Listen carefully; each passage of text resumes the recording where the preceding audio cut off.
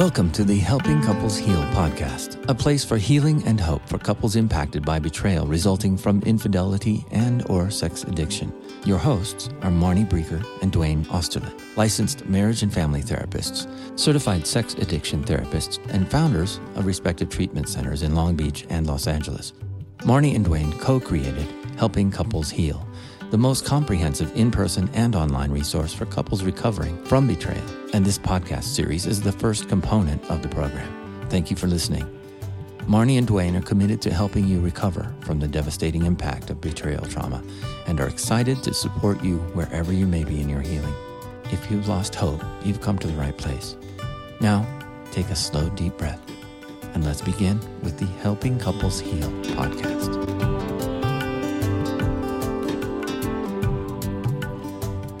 Welcome back, everyone. We are excited to have you with us again at the Helping Couples Heal podcast. I'm here with Dwayne. It's great to be here. I'm excited we're doing another episode. Me too. And before we jump into the topic today, which is about managing the crisis of discovery of betrayal, I just want to let you guys know that we really welcome your suggestions for future topics. So if you have comments or ideas for future topics, please feel free to contact us via our website. Really, we are doing this to provide you with the content and information and resources that you are needing. And so while we have ideas for future episodes, of course, we would not hesitate to address other concerns that you might have. So again, please let us know how we can support you. Right. And also I want to say, if you guys are enjoying the Helping Couples Heal podcast, please go to iTunes, rate and review us. That really does help us get this information out to other people so that they can find it on iTunes. Yeah, and Dwayne and I were just talking a little while ago about the fact that our next Helping Couples Heal workshop, which is the end of next month, it got filled pretty quickly. So we're now starting to register people for the next two later in the year. So if you think that this information is helpful and that you might benefit from the in-person workshop, please feel free to either reach out to us to talk about it or to go to the website and sign up there. Yes, go to the website, helpingcouplesheal.com, and sign up. All right, let's go into this topic. Okay. So today we're going to be conceptualizing the discovery of betrayal as a crisis that doesn't just impact the person who has been the one who's been betraying, but it also impacts the entire family and the family system. And so I think a lot of times when we talk about betrayal, this aspect gets ignored in favor of talking about getting the person treatment and then supporting the partner and all of that, but not actually looking at it as really a system problem. Right. I think it's incredibly validating to them too, that some other people can see this crisis experience and can know it and define it and validate it. Yeah, absolutely. And it's not just like, for instance, a psychological or an emotional crisis. This is a crisis that impacts people in terms of their finances, in terms of childcare, right? In terms of their physical health. There are other things that need to be looked at that, as I said, are often ignored. So why don't we jump in and talk about some of these things? All right. So let's talk about the first moment, the moment of discovery. This is the point that a partner stumbles upon some new information that they weren't expecting. This might be an email that's out of place. And then that opens the floodgates to all the stuff that they didn't even know was there. Right. Absolutely. So the discovery is typically a shock, right? It's typically something that someone's not expecting. And it happens usually in a moment or in a second, I should say, just 1 second. And somebody's reality goes from one thing to a completely different thing. And so we describe this really as a shattering of one's experience and one's reality. Right. And that comes through, I've heard so many different stories of how this happens. Like I said earlier, sometimes it's an email. Sometimes they're doing their finances and they see this weird charge on the credit card and they type it in and all of a sudden something like a massage parlor comes up. I think for the partner at that moment, it's this sinking feeling that something's not right. Yeah. And so that's like the very beginning, I think, of what often happens to a partner's intuition. Because typically at that stage, what I hear often is that happens. The partner sees something, it seems like it's not right, and then she confronts her husband or her partner, and initially he'll deny it. Or he'll admit something very, very, very small, like a tiny little piece, but then deny everything else. And so her intuition really gets gets shut down or gets challenged, I should say. Her intuition's challenged, and then she starts questioning herself. Well, okay, wait, why am I being so paranoid? Or why am I being so insecure? I think that that's also a part of the whole crisis, is that a partner's intuition gets really negatively impacted by this whole thing. And part of the recovery journey for her is to rebuild and redefine and reconnect to her own intuition. Yeah, I think that's so true. I think it can happen in many different ways as well. Sometimes it's like what you describe, like they find a little piece of evidence and they're feeling that unsureness, and then the partner denies it or minimizes it. And then they stop trusting their own intuition. They go, oh, maybe I'm just crazy. This is insane. But then there's also partners who can be blindsided where their partner gets arrested for prostitution. And it's in their face. I mean, it's like they cannot deny it. And I think can happen in different ways. Sometimes it can be slow. And then other times it can be this just blatant, overwhelming tidal wave. Yeah. And then think about the crisis there. Typically when there is an arrest or something like that, oftentimes that could be public. So suddenly the partner might not be the only person learning about this, right? Sometimes if it's public, it could be out there in the news. Children, that might be how children find out about it, or, then kids go to school and people make comments. I will say that those are not as often as think the less public discoveries. Right. Yeah, I think that's true. Those do happen. And for those partners and those families, I mean, that really is quite a crisis. Yeah, it's just overwhelming. And I think going into how the nervous system responds to that, it becomes overwhelmed with this new information. The whole idea of what your life was is completely devastated, destroyed. Yeah, absolutely. It's like a tornado, right? It starts and then it just keeps going and it shatters everything in its wake. Right. Can we talk a little bit about what this does to the nervous system when this discovery happens? Can you comment about that? Yeah, I was going to say that I think we should talk, since we just mentioned intuition, which might be one of the first things that kind of gets shattered when there's a discovery. I think the other thing is about the psychological response, the trauma response, which is all about the nervous system and how the nervous system is responding to very overwhelming, distressing, traumatic experiences. So for partners, oftentimes the shock of discovery leads to all sorts of psychobiological symptoms and physiological symptoms. So things like shaking and throwing up or sweating, for being forgetful, sometimes passing out, and definitely things like sleep disturbances. That's a big one that I hear about. Sometimes I hear about partners who have their hairs falling out, which we do hear about from other trauma survivors, people that have survived all sorts of other traumas will report hair loss. Right. And I think it's so important to say this because a lot of times people minimize that response or almost invalidate that response. Like you're overreacting, you're over responding. You shouldn't feel that way, or you're not strong enough, get it together. And it's really understanding that when your reality is shattered in this way, the body reacts in this very physical modality, this physical way that causes all these symptoms. Right. It's not a question of the partner saying, I'm going to be really strong right now and I'm not going to be somebody who lets this get me, or someone else saying, oh, I really want to curl up into a fetal position and just let this destroy me. It is a physiological, biological response. Just like if I were riding a bike and I got into a bike accident and my leg broke, I couldn't really control that by saying, I don't want my leg to break. So it's a physical response. Right. Yeah. And I don't think people understand that. And I really appreciate you making that comment that it's not about, that they're not strong or that they're overreacting. Yeah. And I think this kind of goes into what we were talking a little bit about earlier as we were discussing this topic for the podcast, is that this trauma is so significant.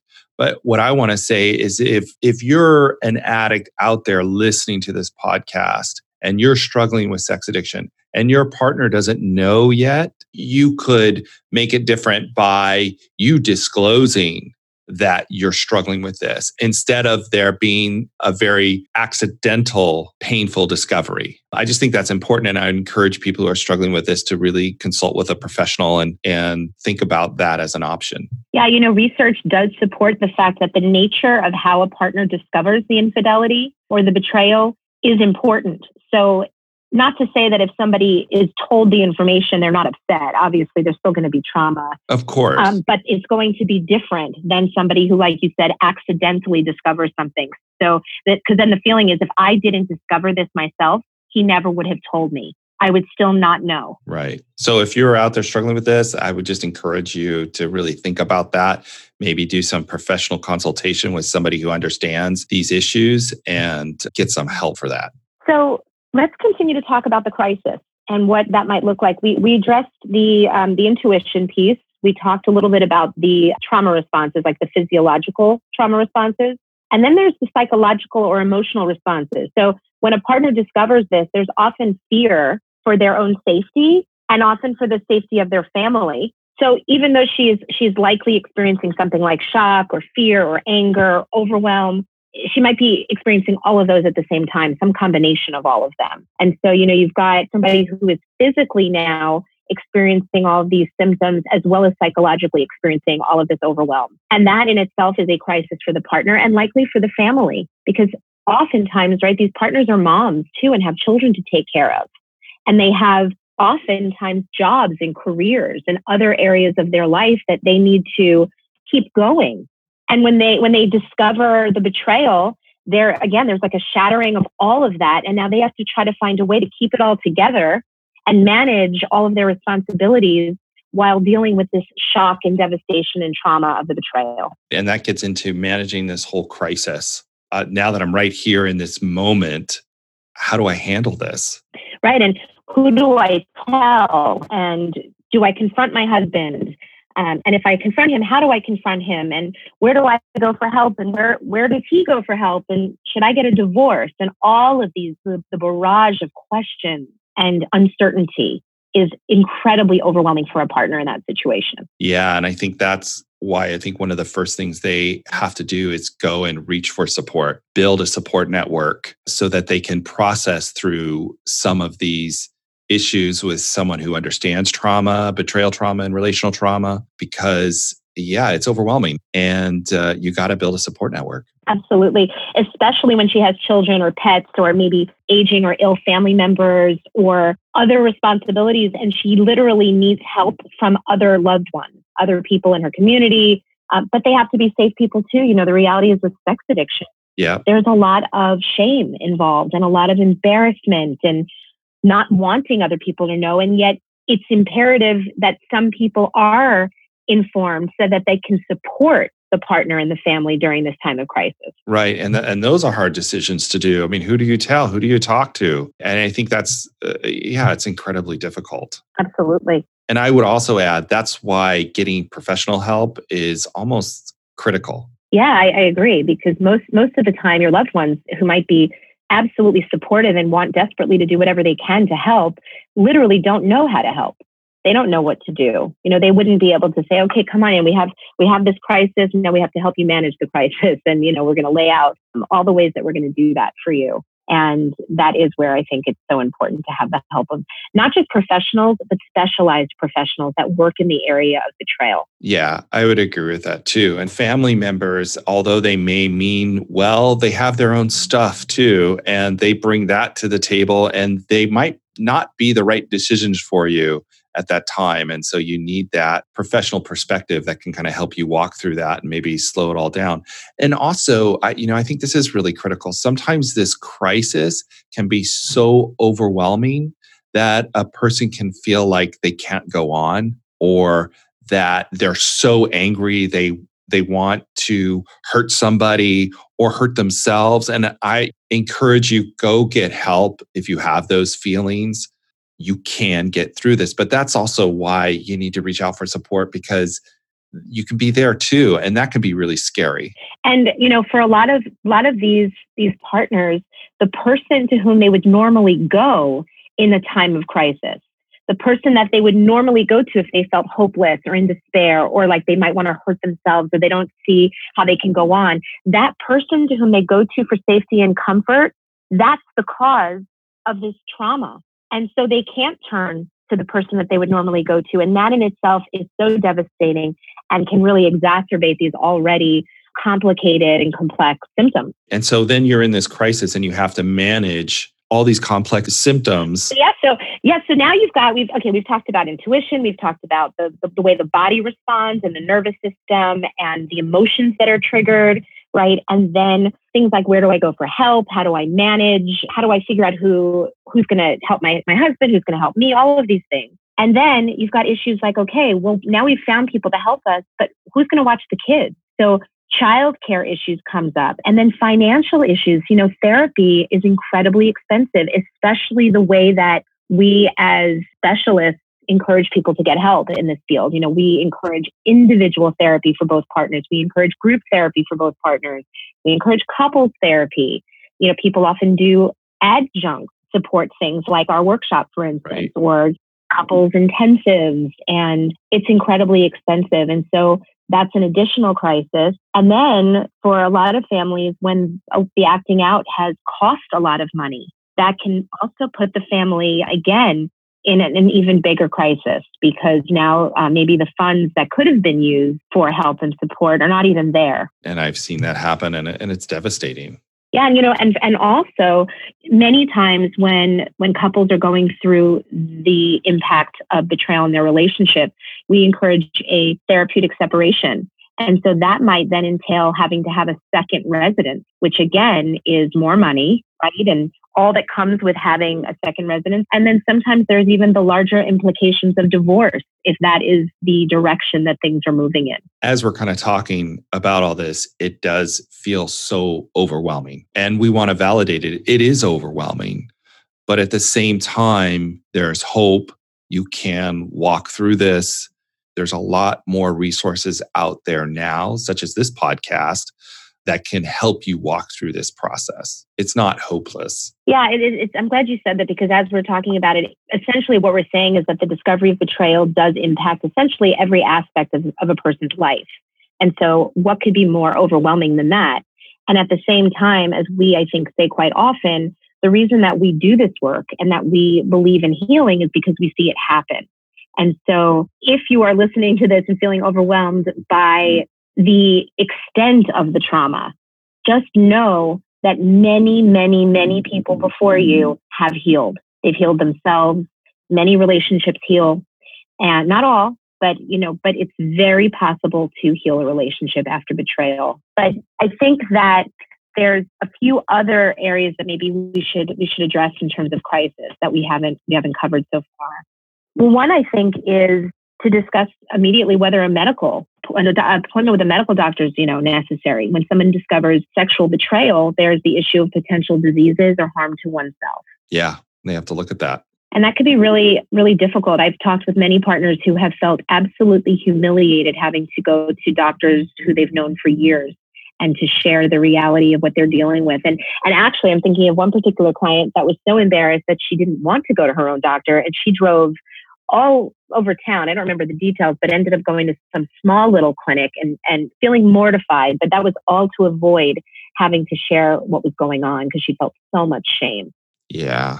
And that's so tragic too, because you have your general practitioner that you might know with your whole family, knows your whole family, and you can't go there because of the shame. Right. And then if the results of blood tests are positive, then partners have to deal with medical concerns. Yeah. And that can also obviously really impede the relational healing piece, because now there's an additional element here, which is you jeopardize my health, you jeopardize my well-being and my safety. Yeah, I mean, you've got medical, you've got a spiritual crisis. So sometimes a lot of people, when they have this discovery, there's a moment of feeling lost in their faith because they feel so betrayed. And for a lot of partners, they've done everything right, so to speak.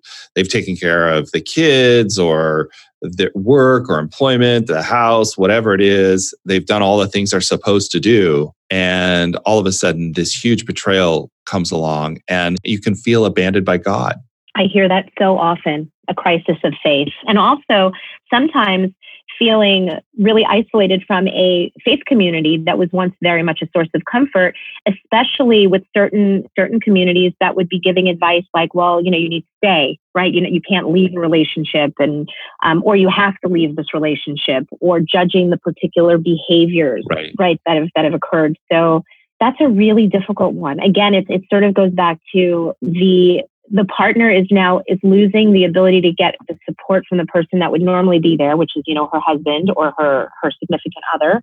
And then oftentimes, again, those support communities that would be the next place she would go for help can often be another source of either judgment or shame or alienation. And so oftentimes she's really alone, right? Again, which is why support groups are so important, and finding help and other people to talk to that you can trust and feel safe with. Yeah. If I was to give any piece of advice, I guess, or what is the next step, it was like, I know the shame is overwhelming.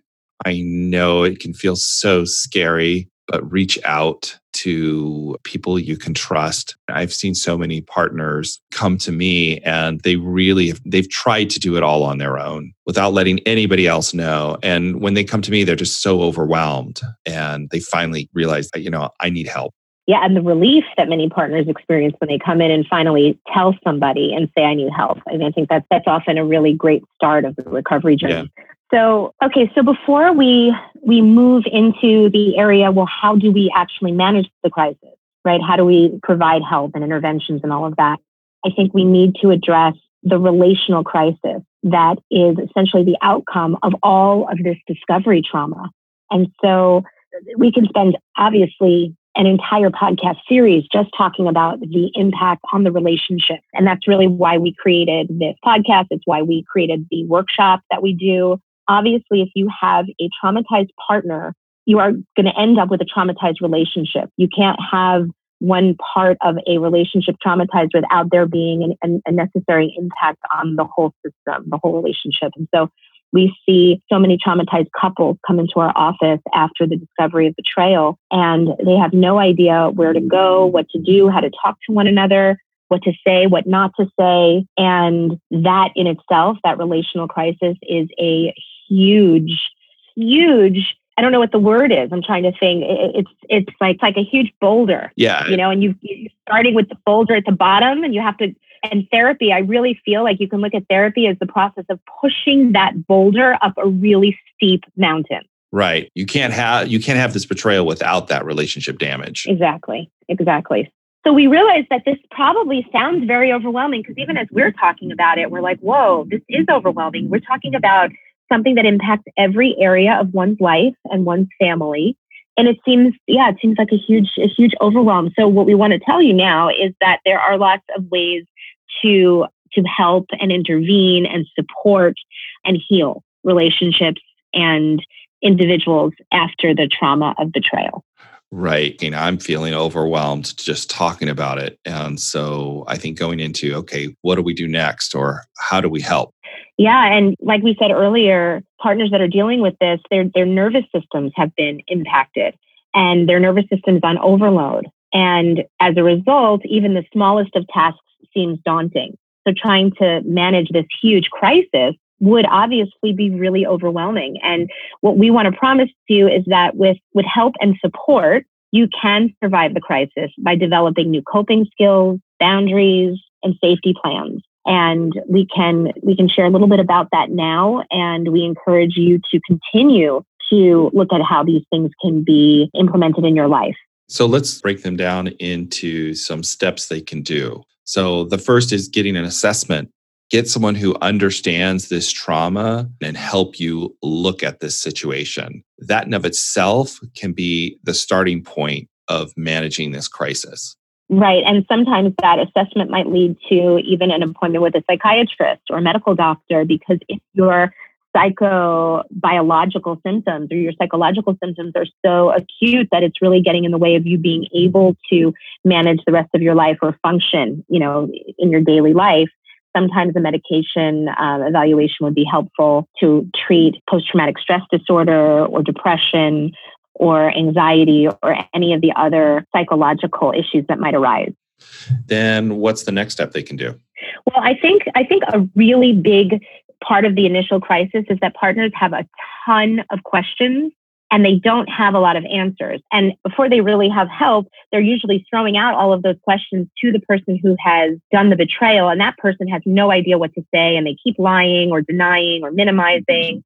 And so one of the first things that we like to do when people come in for help is to stop that process of having the story spill out slowly and over time in drips and drabs, because that can be more traumatic. And we start to prepare for what we call a formal disclosure. And that is really like the formal process of giving the partner all the information at one time so that she has all that information and she can move forward and make informed decisions about the relationship, and that there won't be further discoveries along the way. And each time she thinks she knows everything, this is what happens when there's not a formal disclosure, is that a partner might think, okay, he's told me everything. He's promising me there's nothing else. And then 2 weeks later or a month later, there's a new discovery. And that makes later healing for the couple very, very difficult, because she keeps thinking, well, why would I trust now when in the past he kept telling me I know everything and then I would find something else? Right. And we call that a staggered disclosure. And each time they have one of these staggered disclosures, a little bit more information, the body goes back into this crisis state and re-traumatizes them. So containing that, slowing that process down allows the partner to get support. But what it also allows the partner who's done the betrayal to gather all their thoughts and gather their information in a way that can be helpful to the partner. A lot of times for the addict, they've been acting out for years, and some of the stuff they don't even remember they did. Right. And the partner will discover it. And the addict wasn't necessarily keeping a secret. They just didn't remember, but it feels like another betrayal. It feels like you should have known all this information. So this also gives an opportunity for the addict to really do their job of repairing this relationship by preparing this formal disclosure under the guidance of a good professional who understands how to do this. It can really help them. And so it's also a gift to the addict as well, because it gives them a place to start and do this in a way that is filled with integrity. Yeah. And I think it's also important to say that if there is somebody listening who is an addict and is not in a relationship, does not have a partner, I actually really still believe that going through the process of a disclosure is very, very healing and therapeutic, because it's still important for the addict to have the experience of being completely truthful and sharing all of the secrets in order to release that and move forward.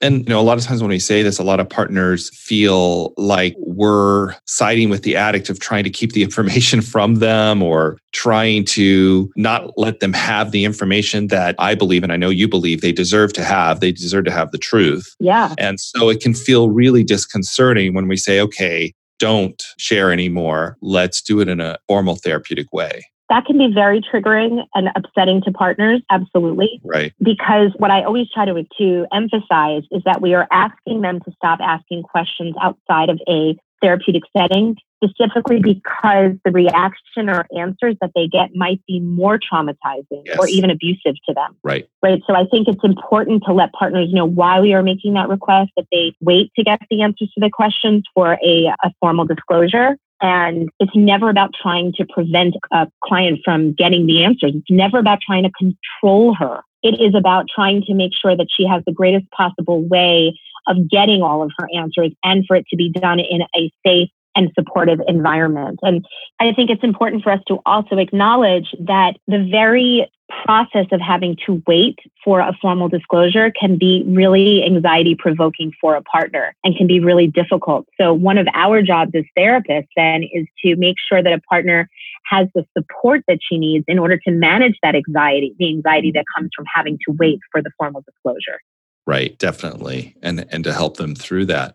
One of the other things that we do too is starting to create boundaries around the relationship to enable the partner to feel safe in the relationship as it is in this moment. And some of these boundaries could include, look, I need you to install internet filters on your phone and computers. I need access to your your phone or computer or your email accounts where you hid this information. Boundaries like that can help. Or maybe even a boundary is, you know what, I need you to find another place to stay. But you can develop those boundaries so that you can begin to feel safe in the relationship and create structure in it. Yeah, and I think that probably more than anything else that I say regularly in sessions with clients is that these boundaries are not about punishment.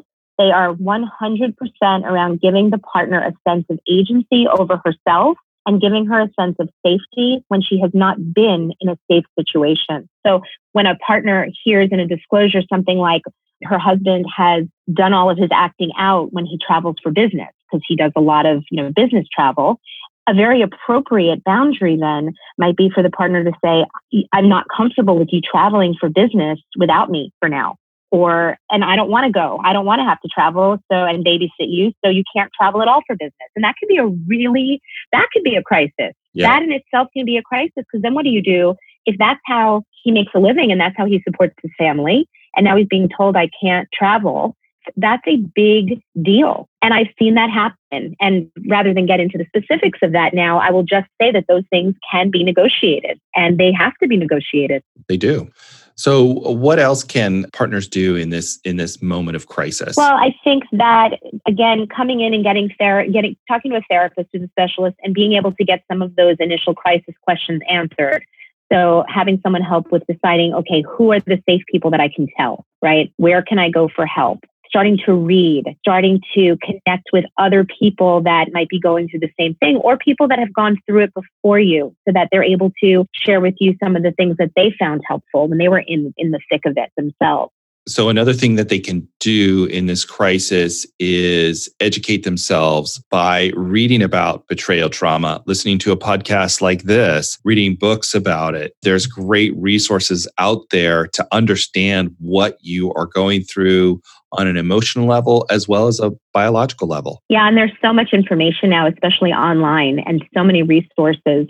And I think that another really important thing that partners need to do at that early stage is to learn how to self-soothe. They need to either sort of relearn their old coping skills, right. You know what I mean? Or reboot those old coping skills, because oftentimes trauma itself obviously impacts their ability to kind of go to those coping skills. And so having somebody help them learn breathing techniques or various self-soothing techniques can be very helpful.